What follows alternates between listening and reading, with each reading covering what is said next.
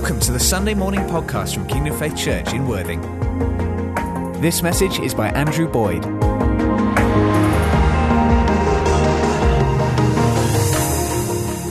It's not that I've got anything against that side of the room, okay? It isn't that. It's just that looking at Andrea there, I realise it's actually better when you've got some light on whoever's up there. So I'm going to come here. Father, give us a spirit of revelation today so that we can see you better. And more than that, Lord, because we're your body on this earth, give us a spirit of revelation so that we can see those you love with the eyes of your love. Father, we're asking you for a difference today in what we receive from you and what we give to others. In Jesus' name, amen. You all right? Last week, we had a brilliant example of what it is to listen to God and to speak out. We had prophetic word after prophetic word over a whole range of people. Who received a word last week? JD was preaching. Were you encouraged by that? Was anybody discouraged by that? No. Okay, everybody's uplifted by that. Quite literally what God does is he looks at us and he lifts us up. That's what he always does. And there are members of his family who have yet to recognize that he's Father, and he wants to lift them up. So today we're talking about seeing. We've talked about hearing, we're talking about seeing. And the theme today is to look and to see. And we're basing much of what we're doing here on Colossians. So if we just, it's going to come up on the screen, Colossians 4. Devote yourselves to prayer, being watchful and thankful. And pray for us too, that God may open a door for our message so that we may proclaim the mystery of Christ. A mystery is a thing you can't see. It needs to be proclaimed. You need to catch it. You need to smell it. You need to taste it. Taste and see that the Lord is good. So proclamation's not just words. For which I'm in chains, writes Paul. Pray that I may proclaim it clearly as it should. Be wise in the way that you act towards outsiders. Make the most of every opportunity. Let your conversation always be full of grace, seasoned with salt, and we're going to talk about salt next week. Andrea's on that one, so that you may know how to answer everyone. Okay, we're called to be watchful. And that means to see things not just with these eyes, but we need to give these eyes to the Lord and say, help me to see. But I don't just want to see what I see in front of me. I want to see, Father, what you see in front of you. So that when I look at people, I see them with your eyes of love, Lord. So I see who they're called to be, so that I can help raise them up. So I want to learn to be watchful in the Spirit.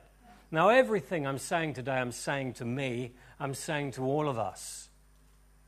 I need to do this. I need to see with the eyes of faith.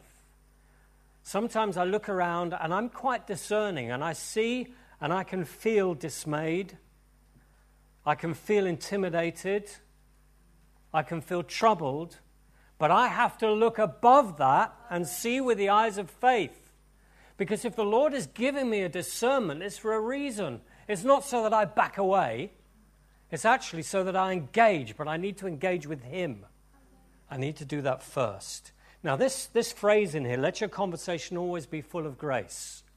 The word grace in the Greek is charis. And it means not just that you need to somehow raise your game so that you suddenly become more compassionate, so that you suddenly become more gracious, so that you suddenly become kinder in what you do. The grace is a gift from God. And what he's saying to you is, take from me what you need to be a blessing to the person you're with. He's not saying raise your game. He's saying take from me whatever you need, because you haven't got it for them, but he has. And it's available to you. So he's telling you here, take grace and apply it. Now, it tells us that we're called to be favorable. We're called to be kind. We're called to be the one who brings a blessing from God. This is not just about going the second mile. You see, whatever we see in front of us when we're with people, we need to remember that we were all God's enemies. Either through our indifference, which is actually the opposite of love. Hate isn't the opposite of love, indifference is. It's like, don't care, don't give a rip, don't care. A cold heart. Either we were God's enemies through indifference or hostility, but we were all like that. And while we were sinners, he reached out to us. He stood in front of you, he looked at you, and he didn't just see what was being presented back to him, indifference and hostility. He sees you by name and he calls you by name and he lifts you up. It's the love of God that wins our hearts. He loved you before you were lovable. He saw Paul before he saw Saul, but he called Saul to become Paul. He changed him through his love. I'm going to tell you a story today, one that we've heard to death in Sunday school, and I just want to raise it up a bit. It's the story of Zacchaeus. Now, who's got that little song going through their mind when I mention the story of Zacchaeus, yeah? Okay, so we get this notion that Zacchaeus is this cute little guy, right? He's a cute little guy. He's little, he scampers up a tree, he wants to see Jesus, it's important to him. Bless his heart, we love him, how sweet. Oh, fellas, Zacchaeus was not a sweet guy. He was not, well, it would be amazing if he was. I really don't think he was, because the context is this. Jesus is on his way to Jerusalem. And he's on his way to Jerusalem because he's going to be crucified. To get there, he has to go through Jericho. He's just passing through. But Jericho is known as a place where balsam is bought and sold. It's a wealthy place. Balsam is, it's garments used in aromatic oils. We still use the stuff today. It's a resin. And where there's money, and there was a lot of money in Jericho, there is tax. Death and tax is the certainty of life, right? If there's money, somebody wants it. And who wants it in Jericho? Well, the Romans want it, right? Now, the good news, and this is the only good news about their taxation, it was only 1%. That's okay, isn't it? Oh, is that it? Really? That's brilliant. Plus a sales tax, plus a crop tax, plus a distribution tax, plus an emergency tax. What's that? That's anything they want, right? And when they want it, okay? So your 1% just stacks up. It piles up one on top of the other. Now listen, just imagine for a minute that you are prosperous Jewish people in this town of Jericho, okay? God gave you the land. We know the story of Jericho, right? This is God's own land, and you are God's own people. And God has blessed you and prospered you with wealth. It's a sign of his favor, although you are struggling a bit with the fact that you happen to be occupied by the Romans at the minute. It doesn't quite add up.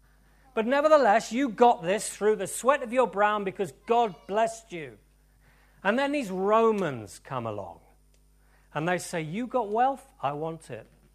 But I don't want your balsam. I want Roman coins. I want your balsam. You sell it. You give me coins. And on that coin is the head of the self-proclaimed man-god Caesar. And on the back of that coin is the inscription, and it says, Judea captive. You are captive. Render unto Caesar what is due unto Caesar, and that is tax, and in our money. And not only that, we don't just want tax from you, we call it a tribute. We want your honor, and you're paying for that. Well, folks, can you feel a bit prickly? This is not quite right, is it? I'm going to make it worse for you, because you know what we're going to do with these coins, with the self-proclaimed God-man Caesar? We take them to Jerusalem, to Rome. And do you know where we put them in Rome? We put them in the temple of Saturn. He is the god of wealth, and he trumps your God. Tribute. Do you want to pay the money? I'm not sure I'd want to pay the money. I would be bristling. Well, I tell you, you're going to pay the money because our thugs will get it from you. It doesn't come automatically. It's not PAYE. You know, it's not that you just don't notice it going in and out. It's not just numbers on an account. We come and we collect. It's called tax farming, and that's what we do. And our boys who come round are very good at this. They are the bailiffs of the day. They are the debt collectors of the day. You will pay. And if you think, no, actually, I'm not going to pay because I'm so offended by this, well, it's very, very straightforward. Because we will have a word with the governor, who is in our pay, and the governor will send Roman soldiers to collect from you. These are the soldiers your taxation is paying for, because we've kindly occupied you, but we want you to pay for the privilege. Okay, so everybody just beginning to get a bit indignant in here, right? This is the context. And who are these tax collectors? Well, they're drawn from you. They're people that we choose from you. And actually, if you don't do it, you are in such trouble, and your family.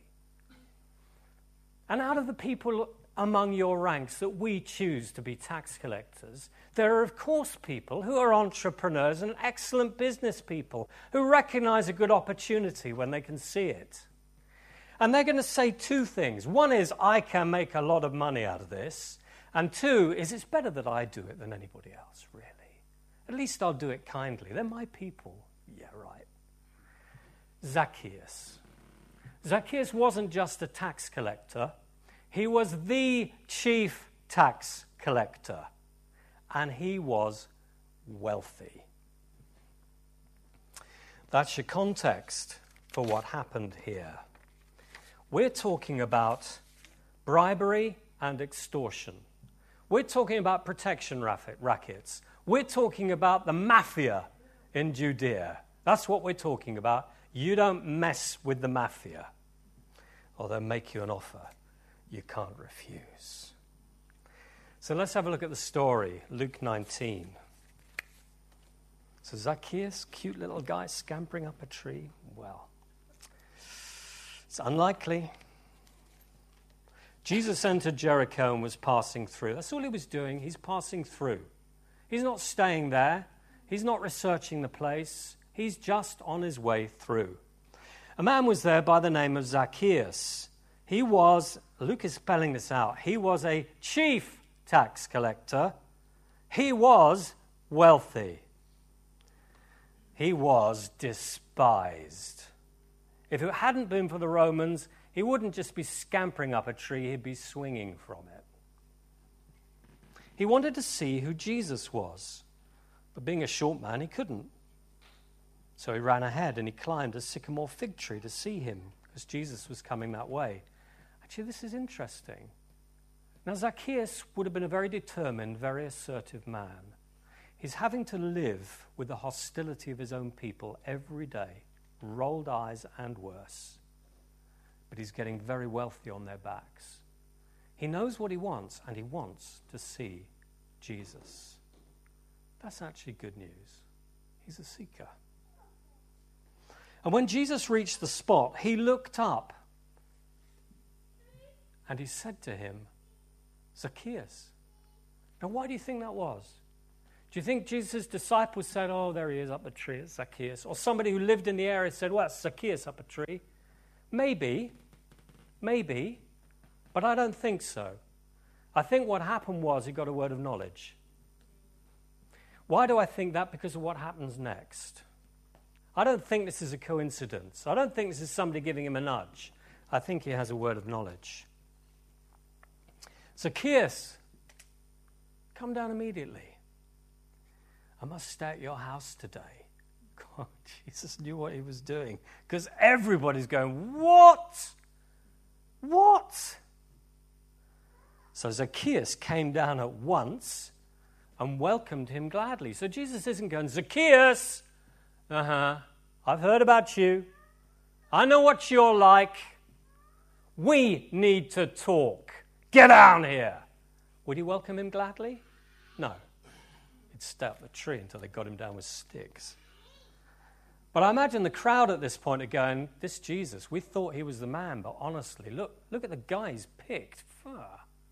Really? And not only that, he wants to eat with him. This is significant. This is a sign of acceptance, friendship, and actually more than that.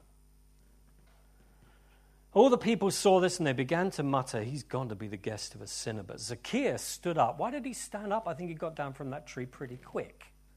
So he picks himself up and he stands up. He says, look, Lord, here and now I give half my possessions to the poor. And if I've cheated anybody out of anything, if I've cheated anybody out of anything, because some people don't think I'm an honest man, I'll pay back 4 times the amount. What a change.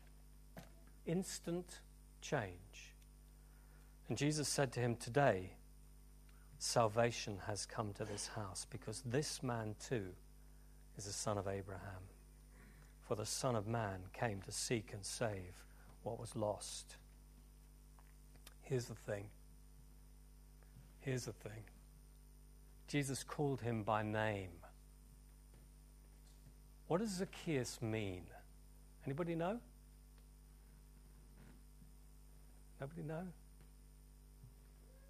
It means pure, as God is pure.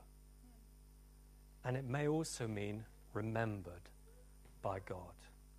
You see, what Jesus saw when he saw the mafia boss up a tree,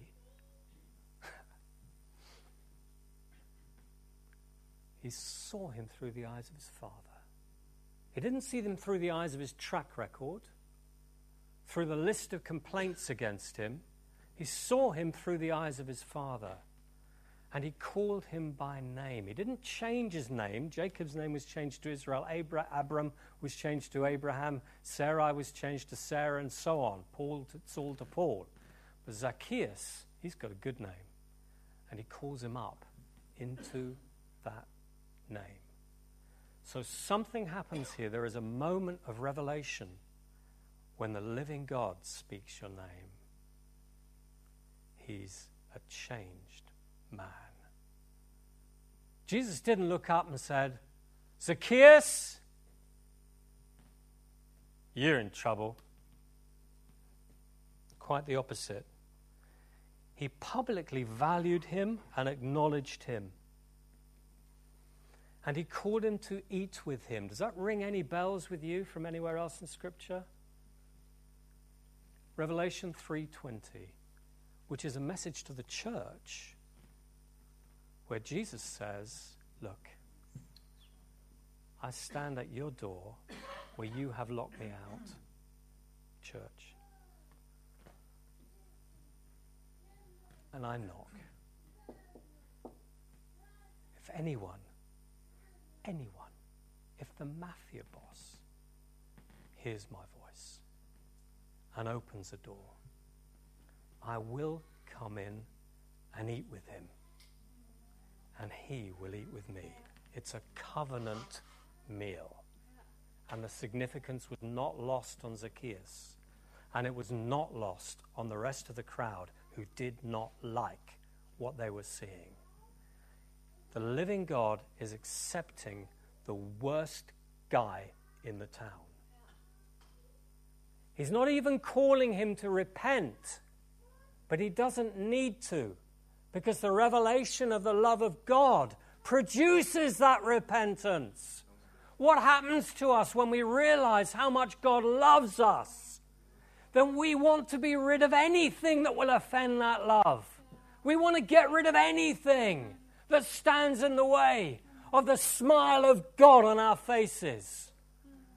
He didn't need to be told. He did it. He was transformed in the time it takes to fall out of a tree. Astonishing, because the Lord spoke his name. So we're talking about listening to the Lord when you're with someone else. We're talking about looking up and looking beyond what you see. The mafia boss in the tree, the guy that's loathed by everybody here, rightly or wrongly, and probably rightly. He doesn't see that. He lifts his eyes and sees beyond that. Jesus is not naive. He knows. He's got his name, he knows. But he's not focusing on the sin, on the track record, on the crimes that this guy will have committed. He's focusing on giving him the love of God. He calls him by name. It changes his life. And then he says, this man too is a son of Abraham. Why did he say that? Why did he need to say that? I think he's saying that for two reasons. One is he's saying, Zacchaeus, you have been an outcast, and you put yourself there. Time to come back. Come back. Get down from the tree. Come back to your people. Come back to your Father in heaven. And he's saying it without a word of rebuke. And he's saying to the crowd, you're judging this man? You're judging him? You think you're better? Your descendants stoned the prophets. But he's saying it without a word of rebuke. He's just saying, yeah, guys, he's back in your fold because you need mercy too. Because you've received mercy and it's here for you. We all need the mercy of the living God. So he too is a son of Abraham. I'm just going to digress really slightly for a second here.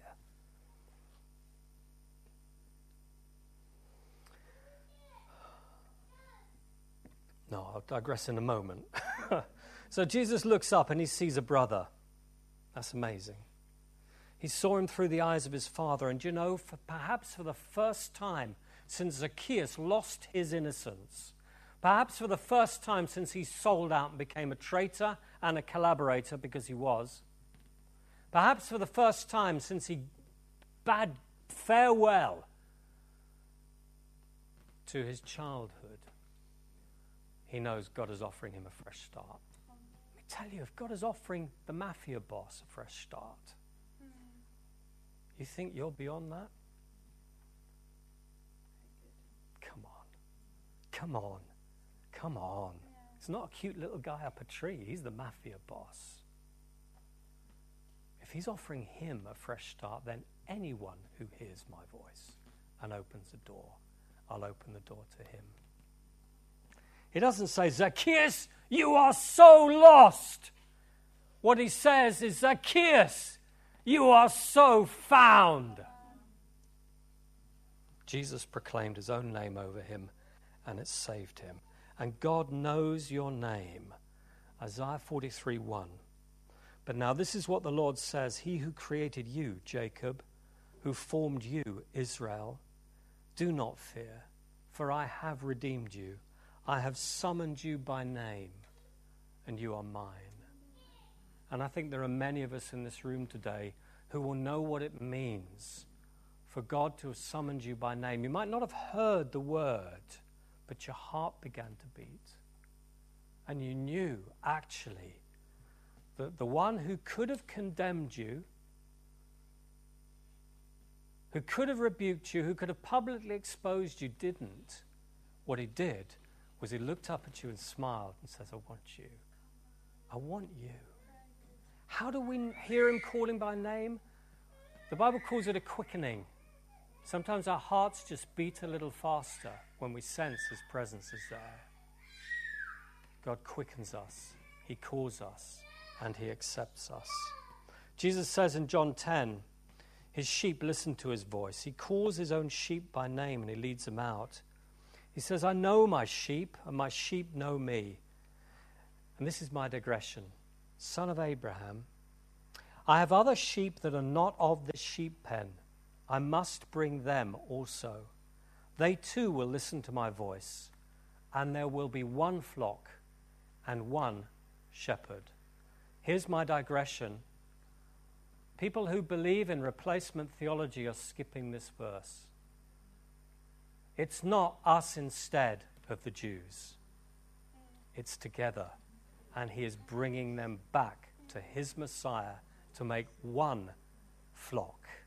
Be ready for that. It's going to be a culture shock for everybody, okay?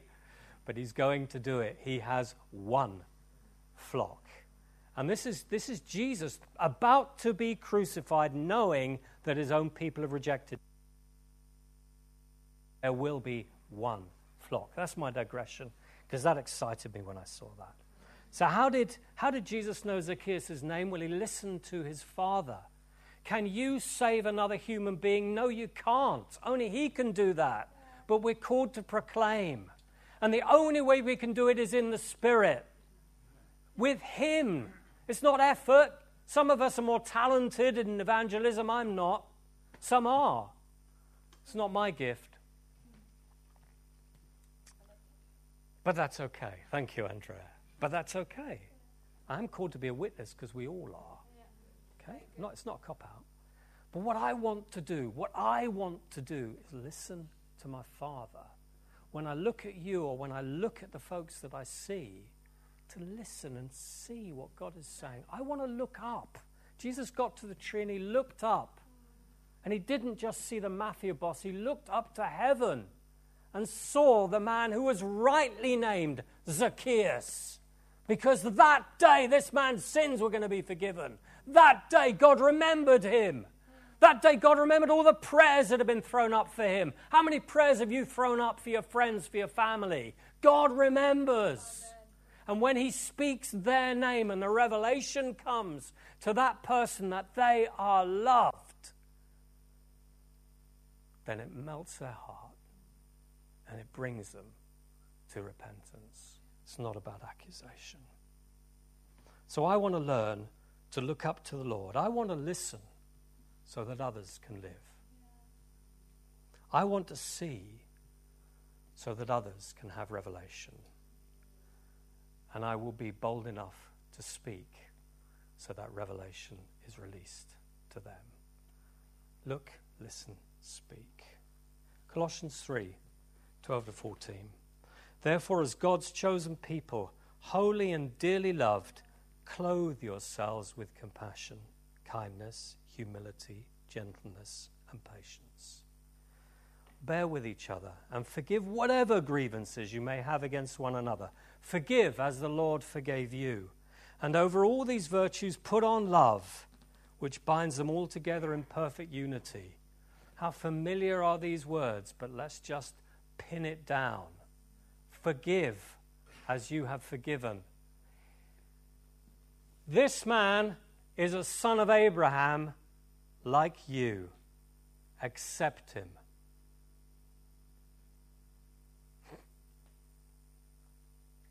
You want mercy, you give mercy. God's mercy is there for you, but you must be merciful as he is merciful. So let's just get that one out of the way. And then the next thing it says, it does not say, be much more compassionate, be much kinder, be much more generous. It says, clothe yourself with it. Where does it come from? It comes from the Father. I don't have it. I don't have that love that I'm told to put on. My love will quickly become exhausted and run out. And I tell you, if that's what you're going to do, you will burn out. Bless your heart. You will burn out because you can't do it in your own strength. We can't do it. He has to do it. We have to be willing. We have to stand there and look up and receive from God what people need. I'm not called just to pour myself out unto complete exhaustion and burnout. We're not at all, ever. We're called to be sons of the living God who are led by the Spirit. Those who are led by the Spirit are the sons of God and daughters. That's all. It's God's riches at Christ's expense. Grace, G-R-A-C-E. And we all need it. But it isn't your grace he's looking for, it's his grace. It's not your love he's looking for, it's agape, it's the love of the Father. So let's learn to walk in the Spirit when we're with one another and when we're with everybody. Let's learn, I'm speaking to me, let's learn not just to see what we can see and to feel dismayed by what we see, if we've got half an ounce of discernment, but actually go beyond that and say, how do you see them, Father? How do you see this person? And lift them up into their destiny when we see folks who are not yet believers, let's not call them unbelievers, they're just not yet members of our family, but we need to covet that. We need to say, I want them to be in this family. And we need to find from heaven the love of God to love them with. Find from heaven, take from heaven the compassion of God to have compassion on them with. Look up, listen, and speak. Let's just stand and pray for a second.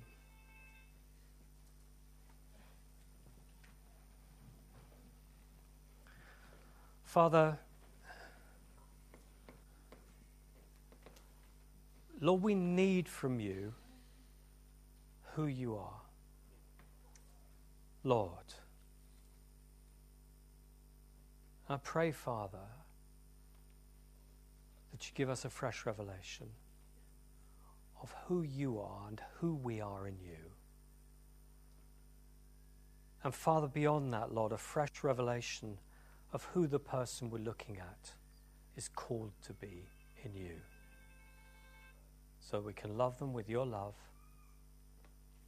listen to you, look at what you're seeing, and just speak that out over their lives. Lord God, that's how to do it.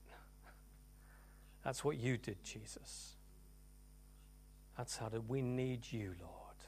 We need you to be the people that you've called us to be. And while we're all praying, if anybody this morning just feels that sense of quickening I was speaking about, that sense that God is calling your name, you may not hear the word, but your heart is just going, this is me. This is me. Jesus came to seek and save the lost. He didn't come to seek and condemn. He came to bring back, restore, put his arm around you. He came to call you brother, sister, friend. And it's that melts our hearts. If that's you today, and we could all always respond to this somehow, but if that's particularly you today and you've never actually said, Jesus, forgive me. Jesus, thank you for your friendship. Jesus, be my Savior. Jesus, be my Lord. If that's you today, then do that this morning. Do that straight away. Because he's standing at your door and he's knocking and there's a smile on his face. He wants to eat with you. He's accepting you.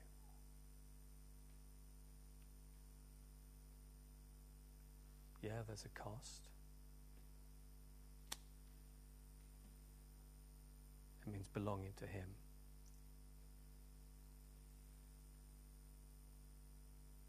But if that's you, settle that today with him. Thank you, Lord. Father, we thank you that we're singing earlier, Lord, that the chains are broken and we're set free. But as people who are manacled and shackled, we still choose to lift our hands to you in surrender, to the one who loves us like no other, who's always believed in us astonishingly. That we believe in you is no wonder, that you continue to believe in us is a miracle, but you do it. And we lift our hands to you, Lord, in surrender, and we say, more, Lord. I can't do this my way. I want to be effective as a witness for you. Teach me to listen. Teach me to look up. Teach me to speak. That I may walk ever closer to you, the one who loves me and who gave himself for me. Amen. Thank you for listening to this Kingdom Faith podcast. We trust it's been an encouragement to you. For more information and resources from Kingdom Faith and our other audio and video podcasts, please visit www.kingdomfaith.com.